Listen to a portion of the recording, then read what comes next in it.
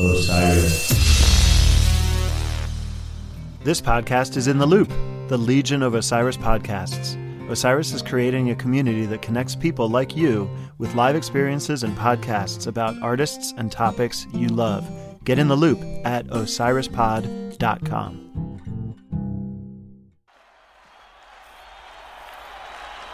This podcast is intended to be education and commentary. It'll discuss adult themes and may use some coarse language. You want it, young man, and you got it. The hottest band in the land. DIY and House Studios presents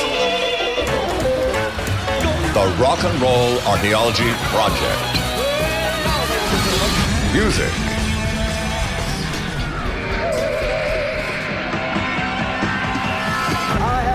Culture.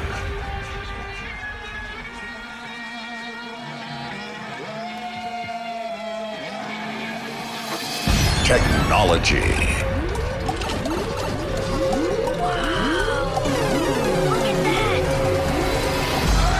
And rock and roll.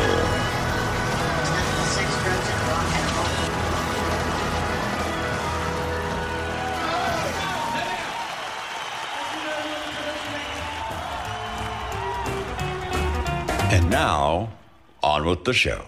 Welcome, friends, to episode 9 of the Rock and Roll Archaeology Podcast. Christian Swain here, and I am the medium and the message, and I'm behind the mic in San Francisco. If this is your first time, welcome, and please stick around. Those of you who have been with us for a while, thank you so much, and we hope our first 8 episodes were fun and interesting for you. We think of that first group of 8 shows as Act 1. We've got a long way to go and a lot more to say. We hope you will stay for the whole ride. We didn't tie everything up neatly. That's impossible. But we tried to illustrate. Forces and events have collided. Storylines have converged. And right here in early 1964, we are into something different. With music, with culture, with technology. Things will be heading off in all kinds of directions now. So much to talk about. But first, let's take care of some housekeeping and get things going. First of all, we're very excited to introduce the Rock and Roll Chocolatiers, the pride of Southern Oregon, our friends at Lily Bell Farms. Lily Bell Farms makes an amazing range of sensual, scrumptious, mind-blowing chocolate goodies. Exotic caramels, luxury truffles, chocolate bars, and more. Handmade, artisanal, using organically grown, fair trade chocolate beans from around the world.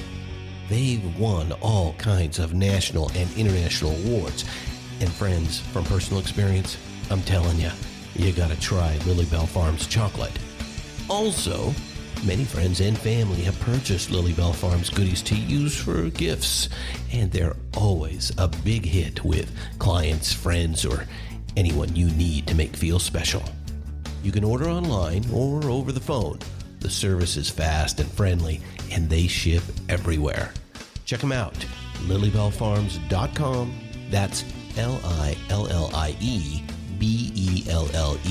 Farms. Or you can just click through from our website. Lily Bell Farms.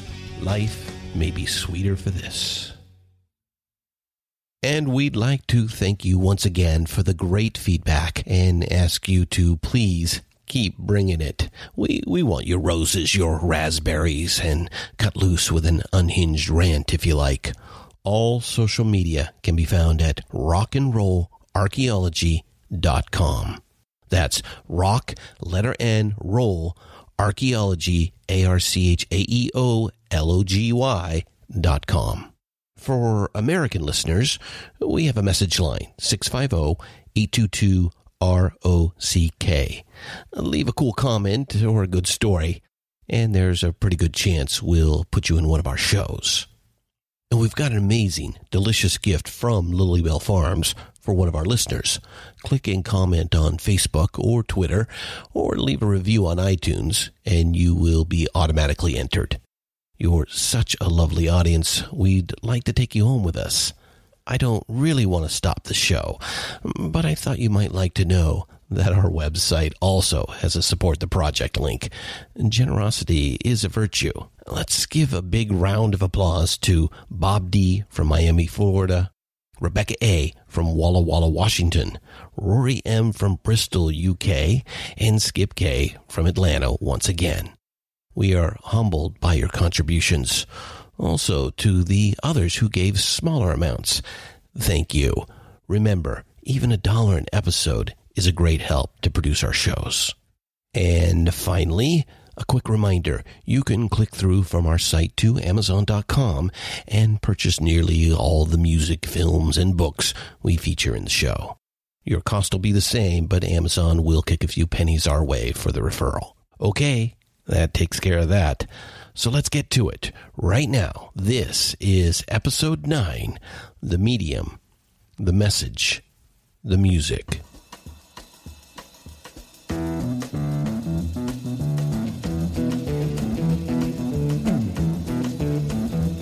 You know the day destroys the night, night divides the day.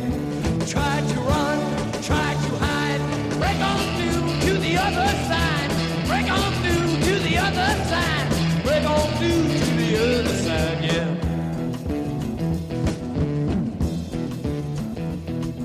We chased our pleasures here, dug our treasures there, but can you still recall the time we cried? Break on through to the other side. Break on through to the other side. We're on the other side into something new.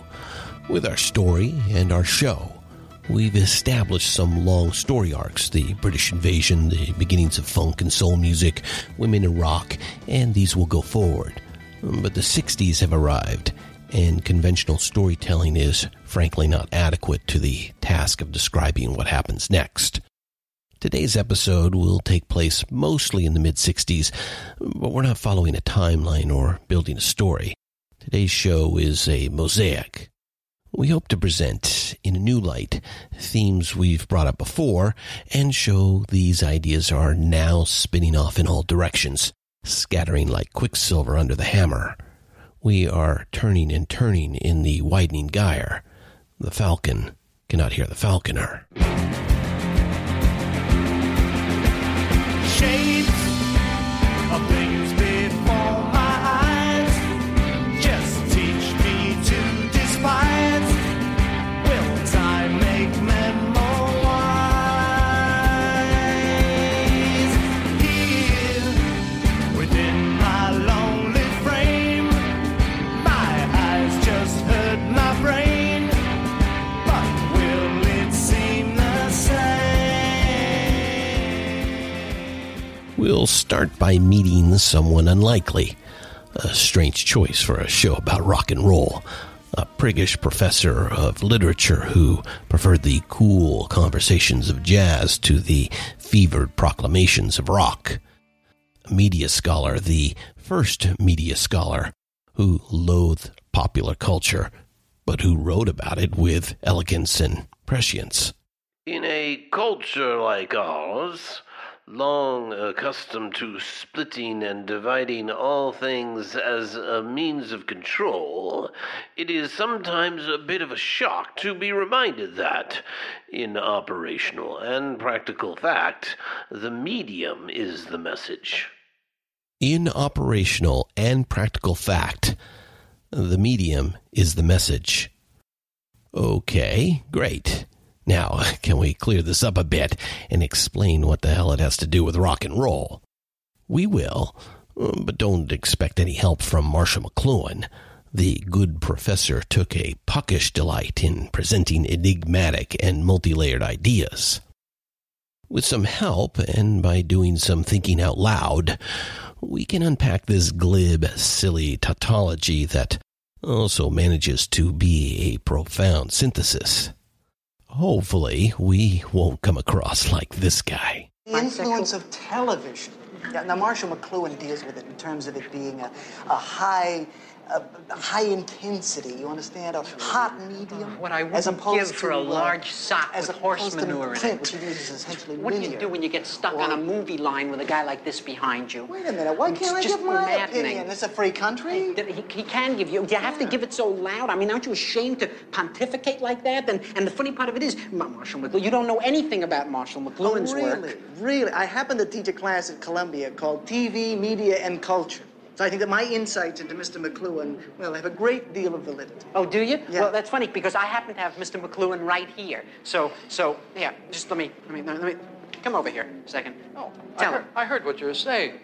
You know nothing of my work. You mean my whole fallacy is wrong. How you ever got to teach a course in anything is totally amazing. Boy, if life were only like this. In 1964, Canadian-born Herbert Marshall McLuhan was 53 years old. He had toiled away mostly unnoticed in academia for decades. He had the pedigree. He went on to Cambridge upon graduation from the University of Manitoba. But Marshall was only a so-so student at Cambridge. He graduated in the second rank and became an academic journeyman, a teaching assistant at the University of Wisconsin in Madison. During the war, he taught report writing to junior officers at a U.S. Army school in St. Louis. After the war, he made his way to the University of Toronto. We especially enjoyed Douglas Coupland's bio, Marshall McLuhan, You Know Nothing of My Work. It's our primary source for this discussion. Coupland asserts that Marshall probably fell somewhere on what we now call the autism spectrum.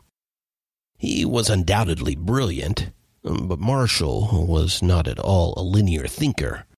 Throughout his life, he said things and embraced ideas that can only be described as batshit crazy.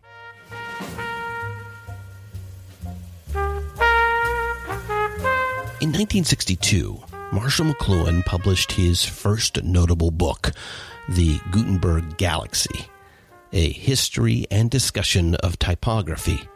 It sold modestly, but was well received by the literati.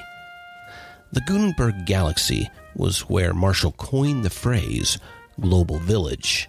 Here in 2016, in our hyper-connected world, this idea may seem trite and obvious, but in 1962, when electronic media was just emerging and digital media was not even a distant dream, well, this was a flash of insight, a startling and original thought, and it was eerily accurate. Marshall McLuhan predicted today's interconnected age almost perfectly, 50 years before it happened. A computer as a research and communication instrument could enhance retrieval, obsolesce mass library organization, retrieve the individual's encyclopedic function, and flip it into a private line to speedily tailor data of a saleable kind. A private line to speedily tailor data of a saleable kind. I think he just described the business model for Google. In 1962, he might have been a fussy intellectual snob, prone to paranoia and susceptible to crackpot ideas, but McLuhan's ability to accurately look ahead puts him in some rare company. Great thinkers and polymaths like Pythagoras, Leonardo da Vinci, and H.G. Wells. The Gutenberg Galaxy was only the run-up, the precursor to Marshall's signature work, Understanding Media, The Extensions of Man, published in 1964. That's the one that opens up with "The medium is the message." We're going to unpack that, but before we do, we just want to say, researching Marshall McLuhan took us way down the rabbit hole. It was fascinating. We could spend this entire show parsing his ideas and telling funny and illuminating stories about his life. He is undoubtedly one of the most interesting and infuriating public intellectuals to ever come along. We've linked to some of the better resources we came across in the show notes. So, getting back to it, the medium is the message. Let's push and pull on that a little, and hopefully you will get why we're bringing it up. Actually, we've been bringing it up the whole time. For a while now, we've been saying the larger society affects rock and roll affects the larger society. That's our big idea, the central assertion of the project. It's a very McLuhan-esque construct. So if you've been listening and taking that in, if you understand that and feel it, then you've a good grasp of what Marshall was trying to get across. The medium and the message, the relationship and the connection, the music and the culture and the technology. They affect each other. They are each other. Now, if you're sitting there thinking, well, no shit, Sherlock, well, hey, I don't blame you. Thing about this, though, the medium is the message is not a law or formula like E equals MC squared. It's a wheel, a widening gyre that spins off discussions. It's an invitation to brainstorm. The medium is the message also tells us to pay attention, to look beyond the obvious, and understand that media, the extensions of man, amplify and accelerate existing processes. Amplify and accelerate. Turn it up. Speed it up. Or, to use a more famous, or infamous, depending on your perspective, to use another formulation, turn on, tune in, drop out.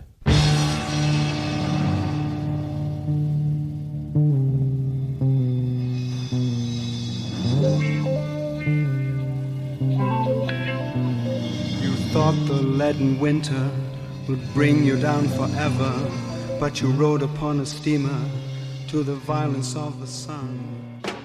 If the psychedelic story had 100 beginnings, at some point all the plot lines converged on Basel, Switzerland, at a few minutes before 5 on the afternoon of Monday, April 19th, 1943. That's a quote from one of the best books we've encountered, Storming Heaven, LSD, and the American Dream by J. Stevens. In the opening chapter, Stevens introduces another unlikely character in this rock and roll story we tell, a stolid and bespectacled family man, a petite bourgeois intellectual employed as a chemist at Sandoz Pharmaceuticals.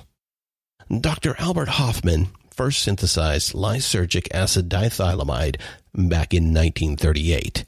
It was the 25th in a series of compounds he had derived from ergot, a fungus that grows on diseased rye. He thought one of these compounds might have therapeutic value treating migraine headaches. Initial tests were not promising, so he moved on to other work. LSD-25 was shelved for 5 years, until the spring of 43, when Dr. Hofmann had what he described as a peculiar presentiment and decided to make a new batch. He was exposed accidentally to a tiny amount, probably through the skin. In his written report for his supervisor at Sandoz, he described the effects. An uninterrupted stream of fantastic images of extraordinary plasticity and vividness, accompanied by an intense kaleidoscope play of colors. He felt fine the next day, so Dr. Hofmann decided to confirm that it was, indeed, exposure to LSD-25 that caused the fireworks.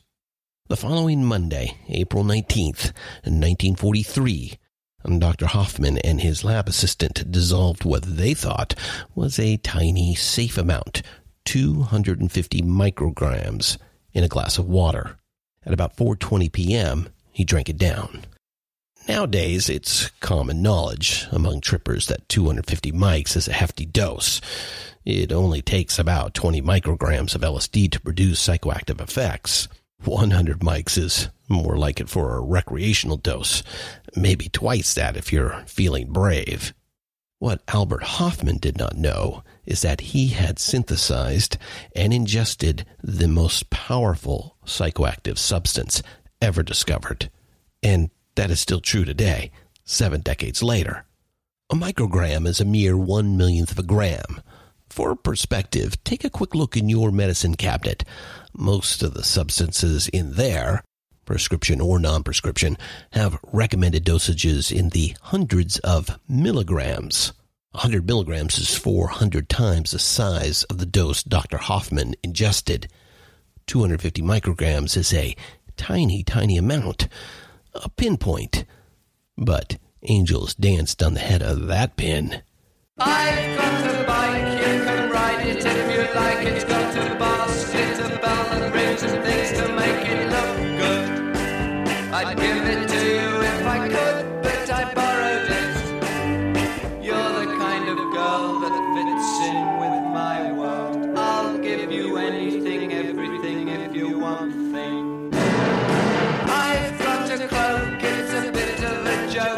There's a tear up the front, it's red and black. I've had it for months. If you think it could look good, then I guess it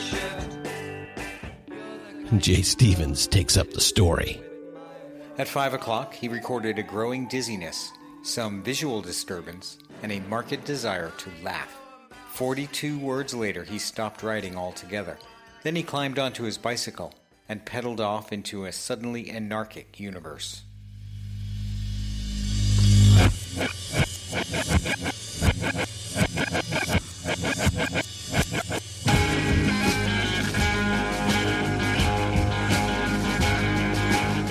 If you can just get your mind together, then come on across to me. We'll hold hands and then we'll watch the sunrise from the bottom of the sea. But first, are you experienced? Acid heads understand well what the good doctor was going through. Dr. Albert Hoffman was peaking, tripping balls, as the youngsters would say. Veteran trippers know that you just have to ride it out until you hit a plateau, a pleasurable psychedelic steady state that lasts for 6 hours or so before fading. But this was the first intentional LSD trip anyone had ever taken. Dr. Hoffman had no context in which to place this experience. Stevens again. So, are you experienced? His thoughts moving at a thunderous clip, Hoffman wondered if he had permanently damaged his mind. Compounding his distress was the fact that his wife and children were visiting in the country. What if they returned and found not Papa, but a lunatic? A cautionary footnote in the history of psychopharmacology.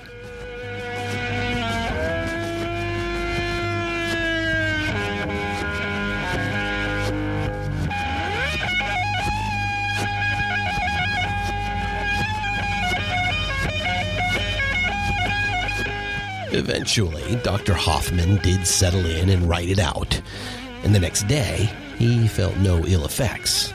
In fact, he felt wonderful. He could remember everything, and he felt like he had gained new awareness or learned something. As Jimi Hendrix would write and sing nearly 25 years later, experienced, not necessarily stoned, but beautiful. An ephemeral, ineffable change had occurred, and it had worked on him from the inside out. Astonishing. Good-working scientist that he was, Herr Dr. Albert Hoffman filed a full report. Sandoz Laboratories decided to fund and organize further research into lysergic acid diethylamide. We can't resist. Here's another quote from Jay Stevens' amazing book. The most prophetic test, although no one realized this at the time, was the one with the chimps. One day Rothlin injected LSD into a lab chimp and then reintroduced the animal to its colony. Within minutes, the place was in an uproar. The chimp hadn't acted crazy or strange per se. Instead, it had blithely ignored all the little social niceties and regulations that govern chimp colony life. It was indeed prophetic. Hoffman and the other researchers found out right away LSD can produce flashes of insight.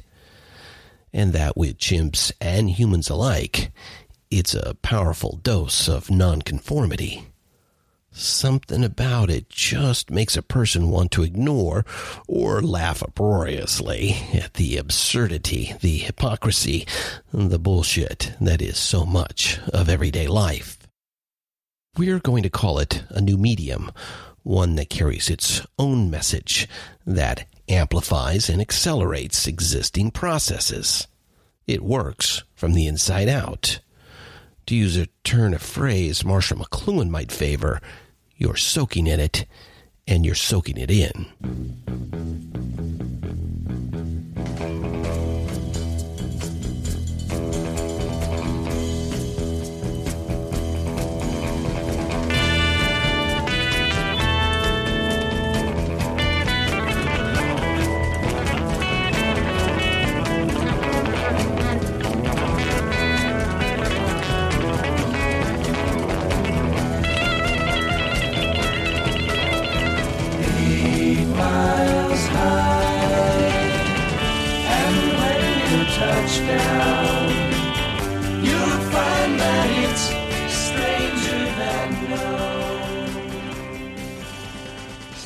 I'm not just talking about one person, I'm talking about everybody. I'm talking about form. I'm talking about content. I'm talking about interrelationships. I'm talking about God, the devil, hell, heaven. Do you understand? Finally!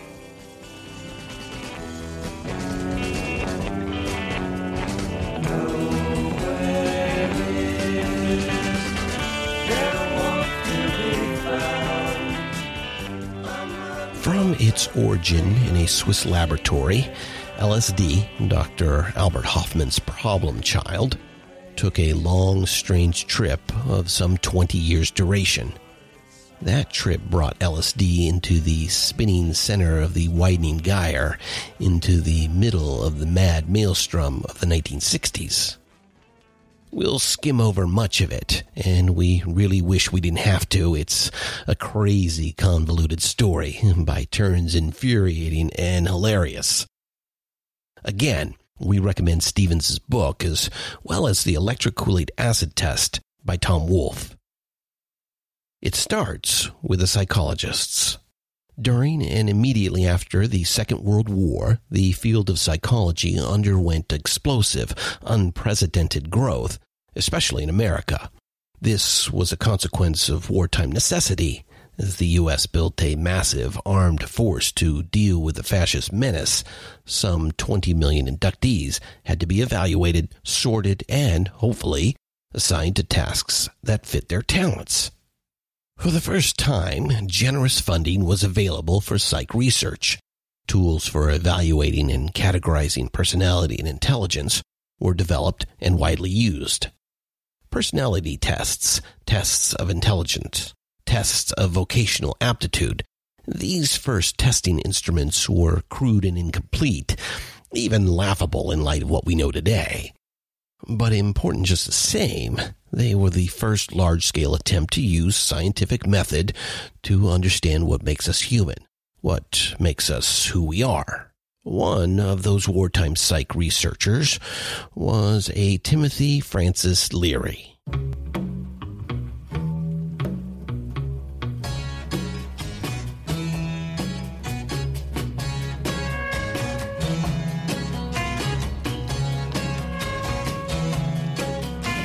Sunshine came softly through my window today. Could have tripped out easy, but I've changed my way. It'll take time, I know it, but in a while you're gonna be mine, I know it. We'll do it in style. Post-war, Timothy Leary settled into the academic life. He attained his doctorate and took a post as assistant professor of psychology at the University of California, San Francisco. In 1955, the Kaiser Family Foundation hired him as director of psychiatric research. Professional academics work their entire lives in pursuit of a gig like this. Title, prestige, and best of all, funding. But even as he settled into this cozy academic sinecure, there in the promised land of California, Tim was restless, unhappy, in search of something. Surely his own mercurial character was a part of this, but there was more. For the bright and the sensitive, an objective, eyes-wide-open examination of the modern world was troubling in the extreme. Humanity had endured the mass savagery of industrial-age warfare, organized genocide in Europe, cities full of people obliterated in a Promethean flash of atomic fire. And all of that horror hadn't really resolved anything. Malignant dark forces were still at work in America. The panic of McCarthyism, the perpetuation of institutionalized racism. When will they ever learn? Asked the folk singer Pete Seeger, himself a victim of blacklisting. In 1958, Tim learned that the grant money gravy train at Kaiser was grinding to a halt. After taking a year off in a failed attempt to write the great American novel, Tim took a post as a lecturer in psychology at Harvard. Once again, the indispensable J. Stevens. Leary loved Harvard's mental voltage. Everywhere you turned, there were minds capable of striking lightning. But he also chafed at the snobbish noblesse oblige of the place, the arrogance, the fatuous certainty that whatever Harvard decided was right. Harvard brought out the outsider in Leary, and he delighted in pricking the pomposities of his colleagues. Tim was a smash at Harvard. Handsome, articulate, and riotously funny. He was an academic rock star, a Pied Piper to the starry-eyed undergrads who packed the lecture hall.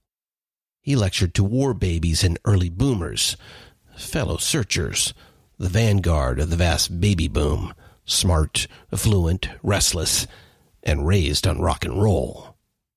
At Harvard, Tim found two kindred spirits, a pair of brilliant and unconventional academics, Professors Richard Alpert and Ralph Metzner.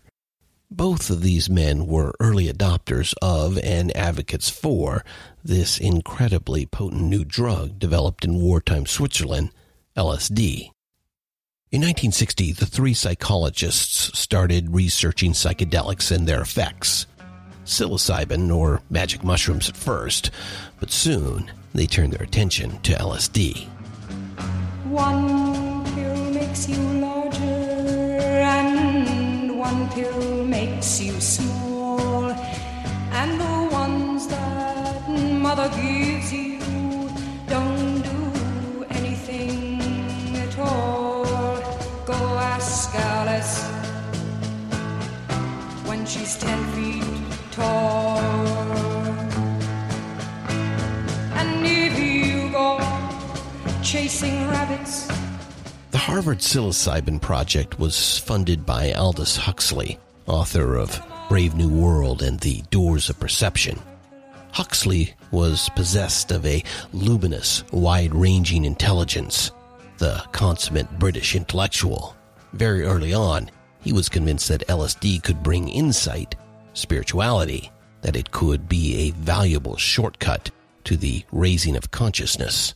Professor Huston Smith, a renowned religious studies scholar, was involved in the project as a test subject. He would describe it in later years as a serious and conscientious effort. But there was adverse publicity and a devastating backlash. In 1962, Harvard University abruptly terminated the project, along with three once promising academic careers. Leary, Alpert, and Metzner ended up in Mexico. Tim took LSD there for the first time, and with the zeal of the newly converted, he went from LSD researcher to LSD evangelist.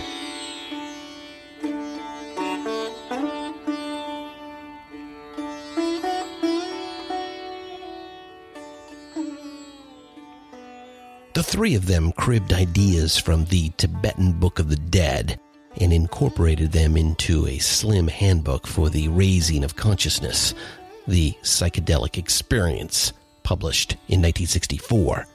Here's a quote from the introduction, and it's going to come up again soon, and in a big way. Whenever in doubt, turn off your mind, relax, and float downstream.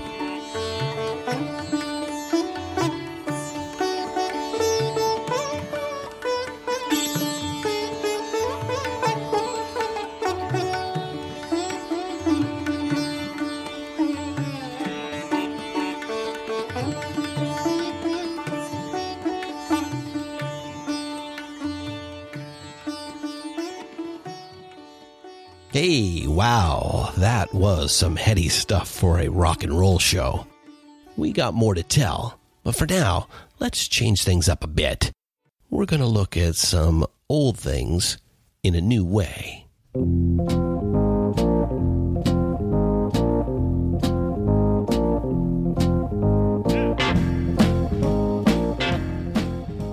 In earlier episodes, we talked about new technologies and how they made rock and roll possible, how they made rock and roll inevitable, the transistor radio, the 45 RPM record, and the high-capacity jukebox came up early in Episode 1. In Episode 2, we discussed the explosive growth of television and its synergistic relationship with the rise of rock and roll. We learned that a California company, Ampex, came out with the first videotape recorder in 1956. This made tape delay, coast-to-coast broadcasting possible without significant loss of quality. All along, Ampex was also improving and refining machines for audio recording. More about that in a minute. And in the third show, we met Buddy Holly, who was a bit of an innovator in the recording studio. Buddy went way beyond using the recording studio to merely recreate an environment. He used the studio musically, like another instrument. It's just a small step from there to using the recording studio to fully create a sound environment that is entirely artificial.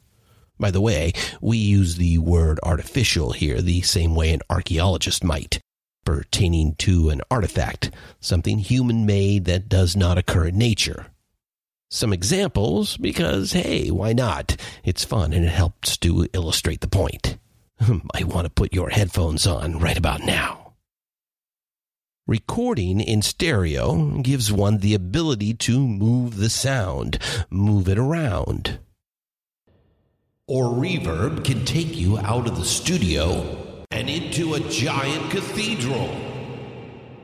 Or tape delay echo can take you from a tile-walled bathroom to the Grand Canyon and back again. Or just combine some of them and get something completely new that sounds awesome. Things were improving fast on the consumer end as well. All through the 50s, the industrial process of pressing music onto a vinyl disc had been slowly and steadily improving.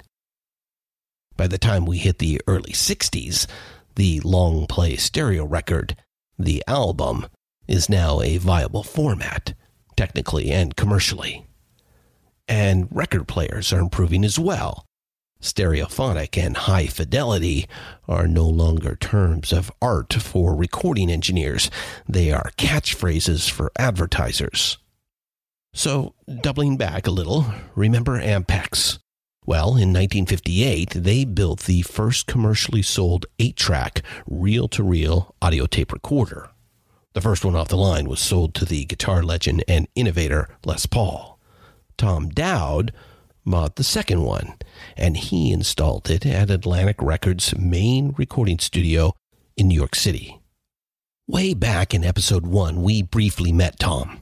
We described him as an easygoing, diffident, and absolutely brilliant young recording engineer who recorded the Mess Around with Ray Charles in 1953. It was the first of many legendary records he would engineer and produce.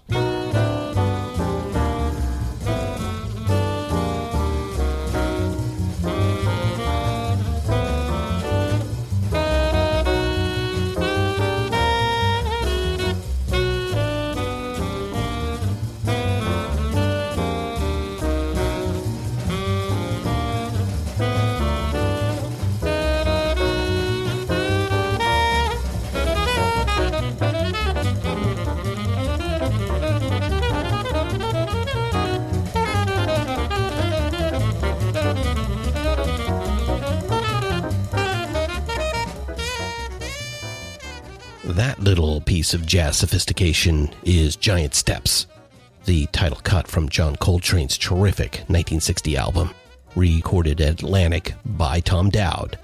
It's a groundbreaking, influential composition.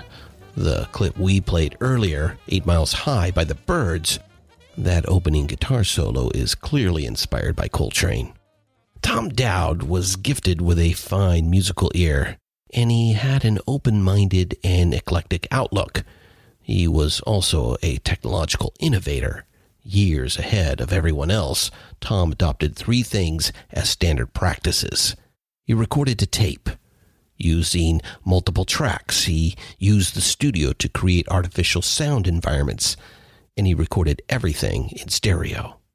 Tom invented faders, those long vertical volume controls that are now on every mixing console that is built. Tom was a pianist. He would play those sliding faders two-handed like another instrument while recording and mixing his artists. Heretofore, all recording equipment had been hand-me-down radio equipment. It was all radio stations selling stuff off that people would buy and adapt to recording purposes. So I started building Atlantic's first 8-track console. And we had the big knobs. They were 3 inches in diameter.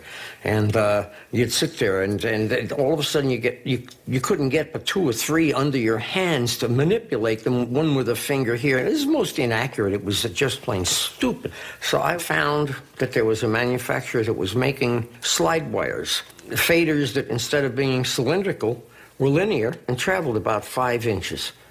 And you could just run your finger up and down. So I eliminated all the stupid 3.5-inch knobs and I put in the slide wires. So let's recap. It's the mid-60s. In the studio, we've got these new media, these new extensions that amplify and accelerate existing processes. Multitrack to tape, artificial sound environments and effects, everything in stereo. And on the consumer end, you've got the LP record album, a high-quality format that can be mass-produced, shipped, and sold worldwide. High-quality sound systems are now widely available for consumers as well.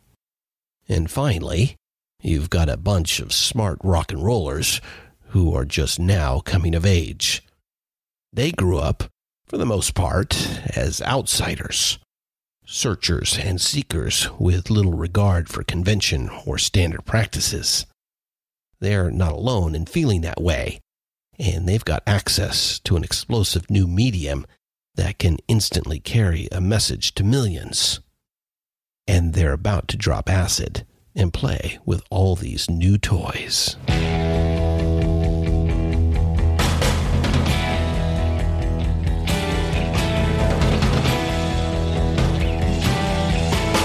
I know you've deceived me, now here's a surprise. I know that you have, 'cause there's magic in my eyes. I can see for miles and miles and miles and miles and miles. One day, in 1964, Jim Marshall delivered me an amplifier system I was reasonably happy with.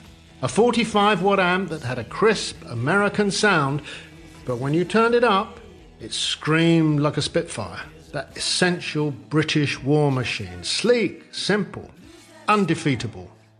I bought 2 and used one to drive each of my speaker stacks of 8 12-inch speakers. That's Pete Townsend from the audiobook version of his memoir, Who I Am, published in 2013. Guitars and amps have come a long way too. 2 guys out in California, tinkers and experimenters, have developed good, strong designs for electric guitars. They are of high quality, but they also can be produced on an assembly line. Leo Fender and Les Paul had an interesting relationship. They were fierce business competitors, and they were also good friends and mutual admirers. They almost became business partners at one point. They had both started building, refining, and improving electric guitars back in the late 40s.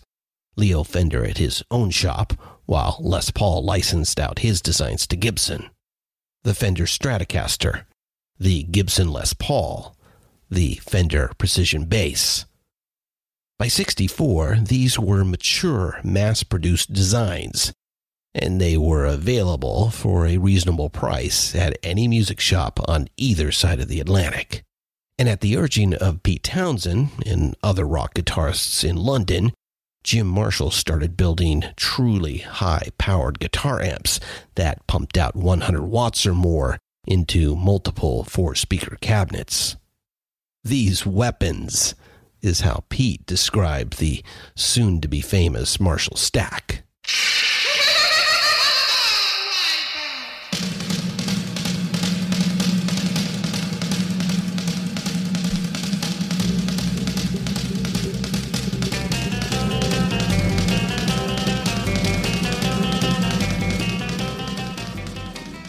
Most aficionados of the electric guitar are familiar with the trio of Les Paul, Leo Fender, and Jim Marshall. Their stories have been well told elsewhere. There's one more innovator from those years, who is often overlooked, so we want to give props to a man from California by way of Kalamazoo, Seth Lover. Seth holds the patent for the double coil pickup, or humbucker. He also invented the first fuzz box, an inline signal distortion device for guitarists. It was called the Veritone. It was introduced by Gibson in 1961. The Veritone would have many offspring. Just about every guitarist, famous or not, has some kind of fuzz box based on the Veritone design. Seth's double coil pickup had two advantages. It canceled out, or bucked, the hum that single-coil designs were prone to, and the twin coils produced a much stronger signal. Seth's humbucker pickups, to this day, are standard equipment on Gibson Les Paul guitars.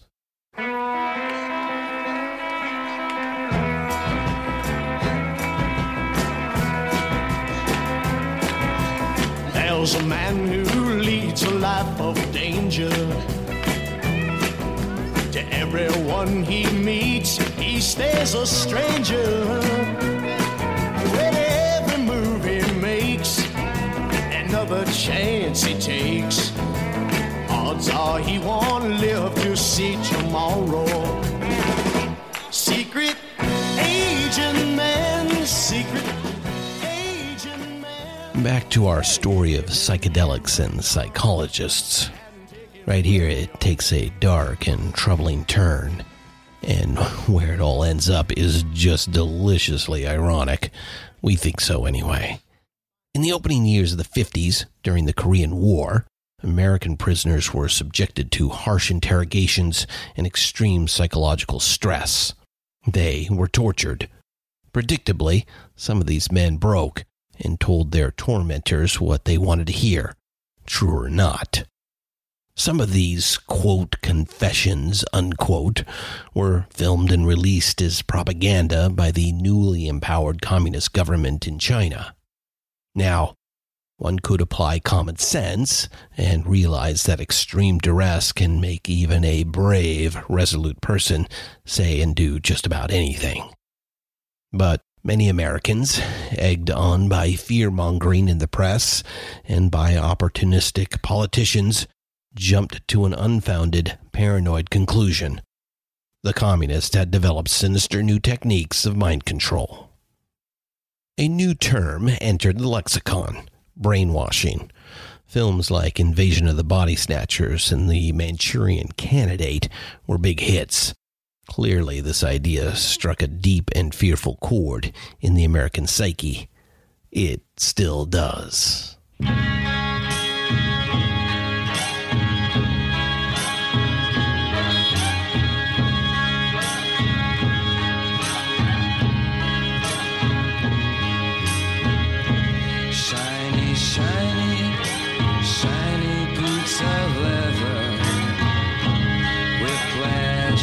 Child in the dark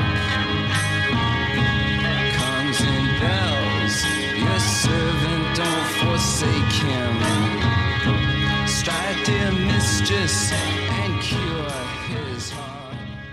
In response, starting in 1953, the U.S. Central Intelligence Agency decided to take the study of psychology over to the dark side. Ostensibly, Project MKUltra was funded and organized by the CIA to find ways to understand and counter these alleged brainwashing techniques the commies had supposedly developed.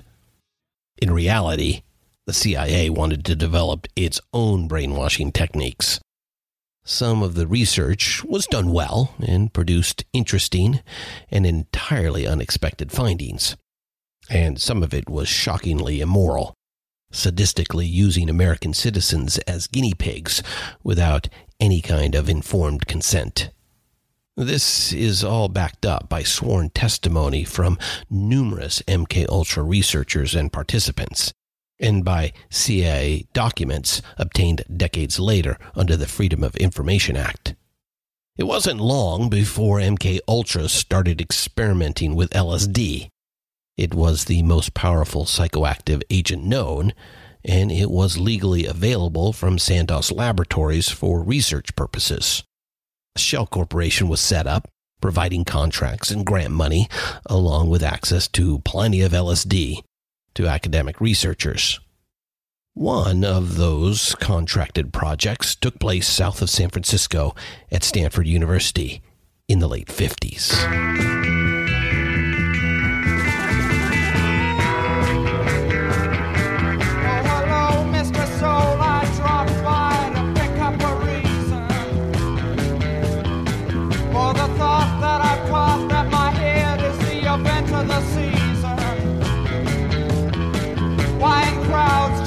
Trace of my face could seem so pleasing. I'll cop out to the change, but a stranger is putting the tease on.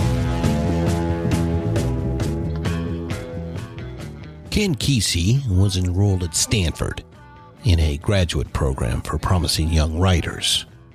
Like many a broke grad student, Kesey, everybody called him by his last name, Kesey would earn a small stipend by participating in research projects as a test subject. Throughout 1958, as part of a study funded by MKUltra, Kesey was fed a pharmacopoeia of mind-altering substances, including peyote, psilocybin, and LSD. Jay Stevens takes up the story. By midsummer of 1959, Kesey was working at the Veterans Hospital as a psychiatric aide. He worked the graveyard shift when the hospital was deserted and the medicine cabinet was wide open for anyone who wanted to borrow an experimental chemical or two. He was working on a novel, but Kesey abruptly abandoned it and started writing a new one. You see, one night, as he pushed his mop around the silent mental ward, gacked out of his skull on hallucinogens, Kesey got a visit from the Muse, bearing him 2 gifts. First, the idea of using a mental hospital as a metaphor for the larger society. Second, the character of Chief Bromden, a huge, silent, and docile Native American, would narrate the story. One Flew Over the Cuckoo's Nest was published in 1962. It was an immediate hit with critics and with the public. Kesey cashed the royalty checks and got off the beaten track up among the redwoods in La Honda, California. Before long, poets and writers, rockers and researchers, wannabes and hangers-on, they would all end up at Kesey's. Try on your wings and find out where it's at.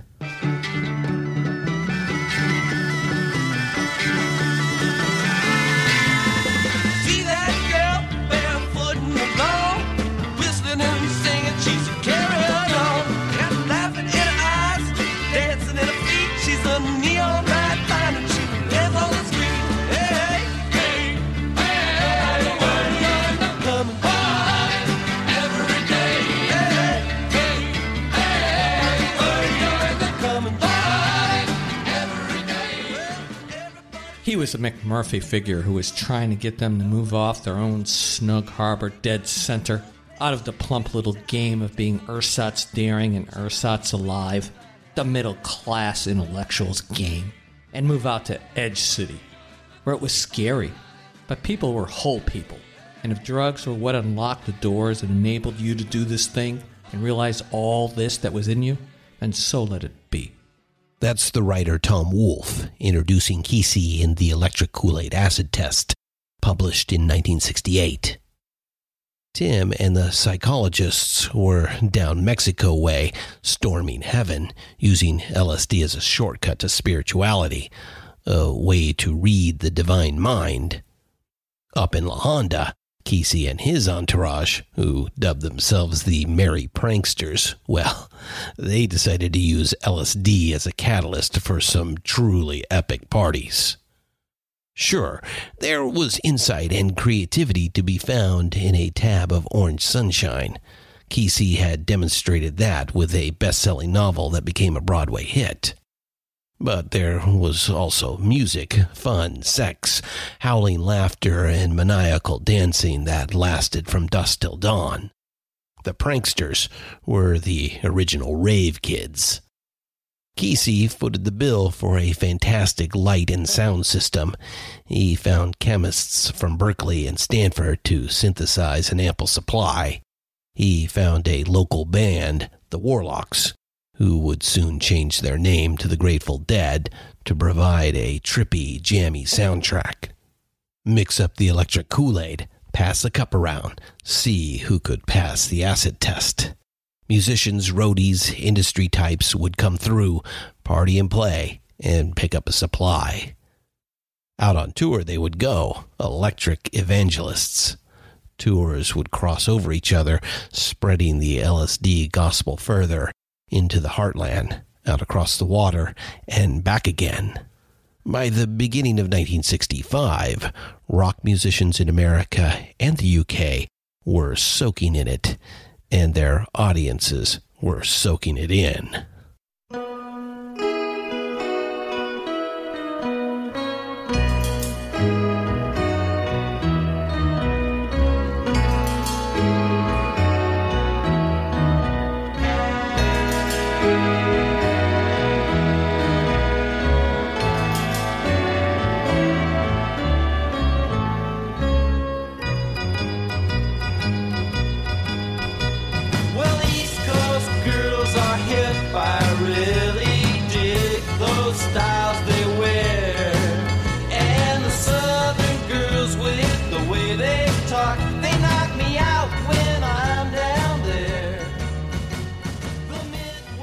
Palm trees, ocean breeze, every prospect does surely please.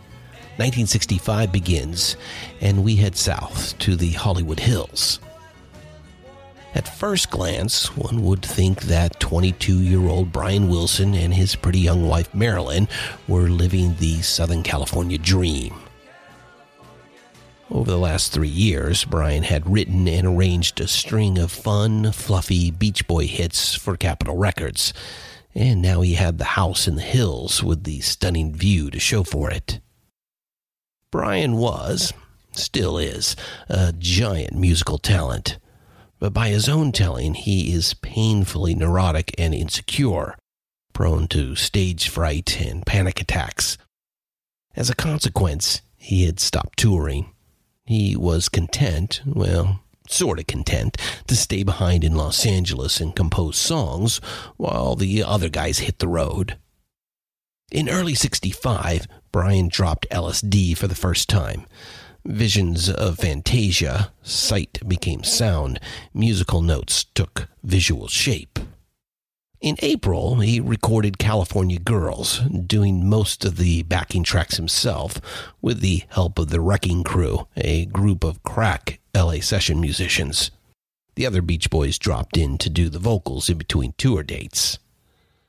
In his fine 2006 biography, Catch a Wave, The Rise, Fall, and Redemption of the Beach Boys as Brian Wilson, Peter Ames Carlin writes, As Brian continued to write and record through the first months of 1965, his work took on the ecstatic feeling of the Fantasia-like staff of music he imagined floating in his druggy daydreams. For a time, it seemed like anything was possible. California Girls, intended to be a sunny anthem for the summer of '65, can begin with an orchestral prelude as spare and stirring as anything by Aaron Copland. We love Aaron Copland, and it's a flattering comparison, but Carlin is a bit off the mark here. That instrumental prelude really owes a lot more to Johann Sebastian Bach. Some Bach, and then some rock. Awesome. Hey, all you fans of progressive rock, yes, Genesis, Pink Floyd, Rush, that is rock inspired by classical composers, take note of this moment and of what's about to happen. It starts here with Brian Wilson of the Beach Boys. I love the colorful clothes she wears and the way the sunlight plays upon her hair. I hear the sound of a gentle word on the wind that lifts her perfume through the air. I'm picking up good vibrations. The original teenage anthem to God, writes Scott Miller in his really fun and useful 2011 book, Music, What Happened? So much to unpack here. The Twilight Zone whistle of the theremin, that lovely Baroque singing near the end, the counterpoint bass line from the incomparable Carol Kaye, and the scale of it, the symphonic progression and sheer ambition of this song. It's outstanding, astonishing. But you know what? I'll resist the urge to pull it apart, and instead, let's just sit back and let it unfold. Write it out. Picking up good vibrations. She's giving me the excitations. I'm picking up good vibrations. She's giving me the excitations. All the components, all the parts are great. But what's incredible here is the totality of it. It just vibrates through you and wraps itself around you.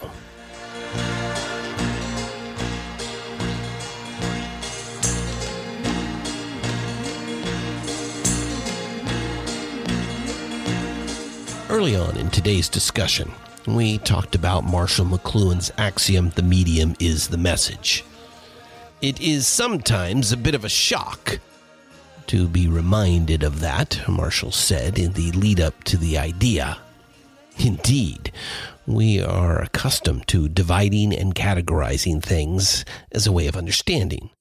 Let's take it apart and figure out how it works. We're not knocking that classical scientific approach, not even a little bit. It is a tremendous engine for human progress. At this very moment, as you listen to this podcast, you are hopefully enjoying one of the many fruits of the scientific method and the technology it has enabled. But as we hinted at just a moment ago when we discussed good vibrations, in this case, the analytic approach comes up short. To really get it, you have to just immerse yourself in the medium. Let the message wash over you and around you. Let it go through you. Then and only then can you receive it.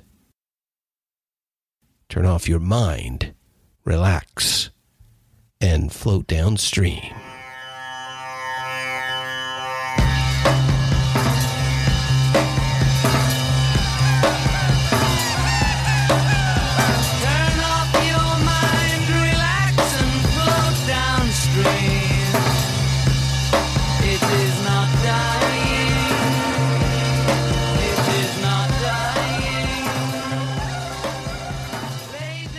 Once again, the Beatles have ended an era and ushered in the new.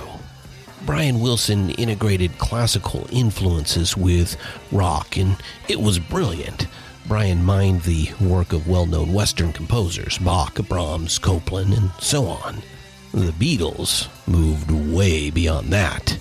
They looked to the east, to the drone and pedal tone of Indian music, That came from George Harrison and his interest in the sitar music of Ravi Shankar. John Lennon's mystic, cryptic lyric pulls its ideas from the Tibetan Book of the Dead by way of Timothy Leary's book, The Psychedelic Experience. Tomorrow Never Knows has Western influences too, but not the stately progressions of Bach or the sweet melodies of Brahms. Paul McCartney had become interested in the avant-garde, radical new ideas about the form and shape of music, from the likes of John Cage and Karlheinz Stockhausen. And like he always does, Ringo Starr keeps it all nailed down with some of his best recorded work, that churning, propulsive beat underneath a psychedelic wash of cymbals. As a pure sound event, Tomorrow Never Knows remains exhilarating. Yet it is easy, decades later, to underestimate its original cultural impact.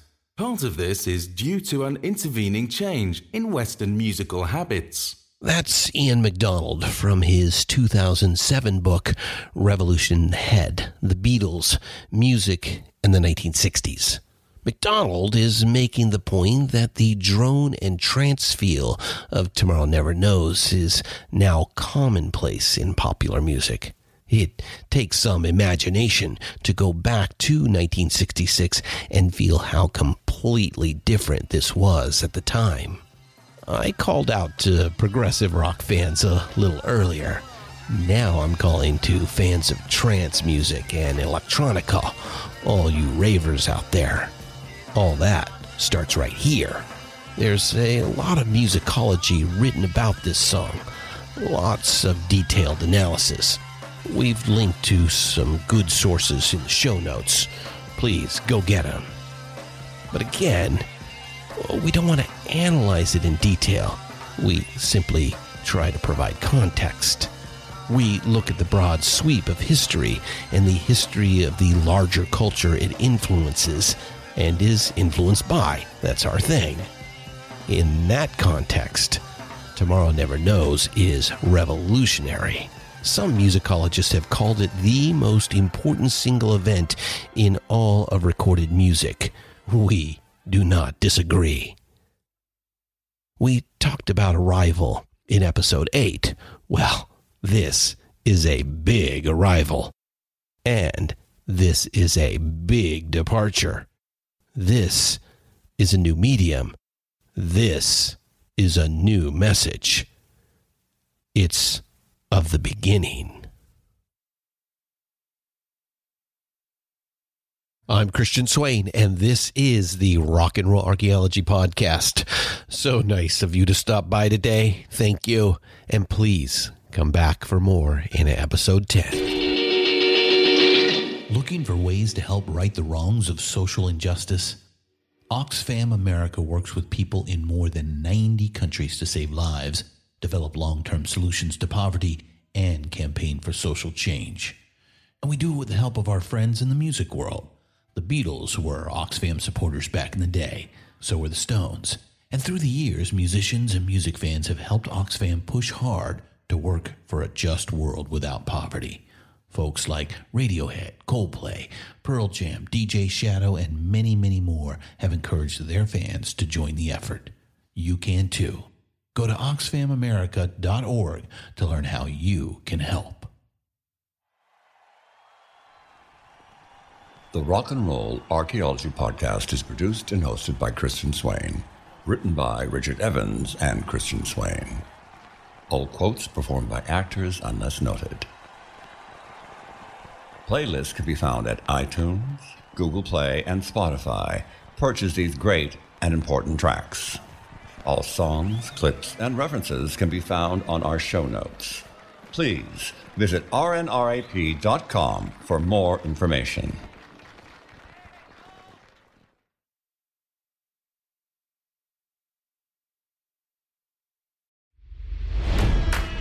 It's NFL draft season, and that means it's time to start thinking about fantasy football.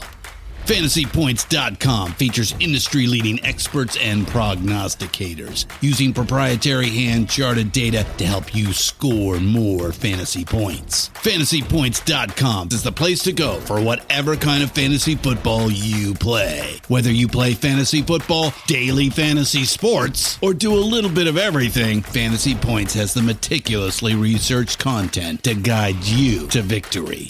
And why wait for the fall? Fantasy Points also covers the new spring football league, the UFL.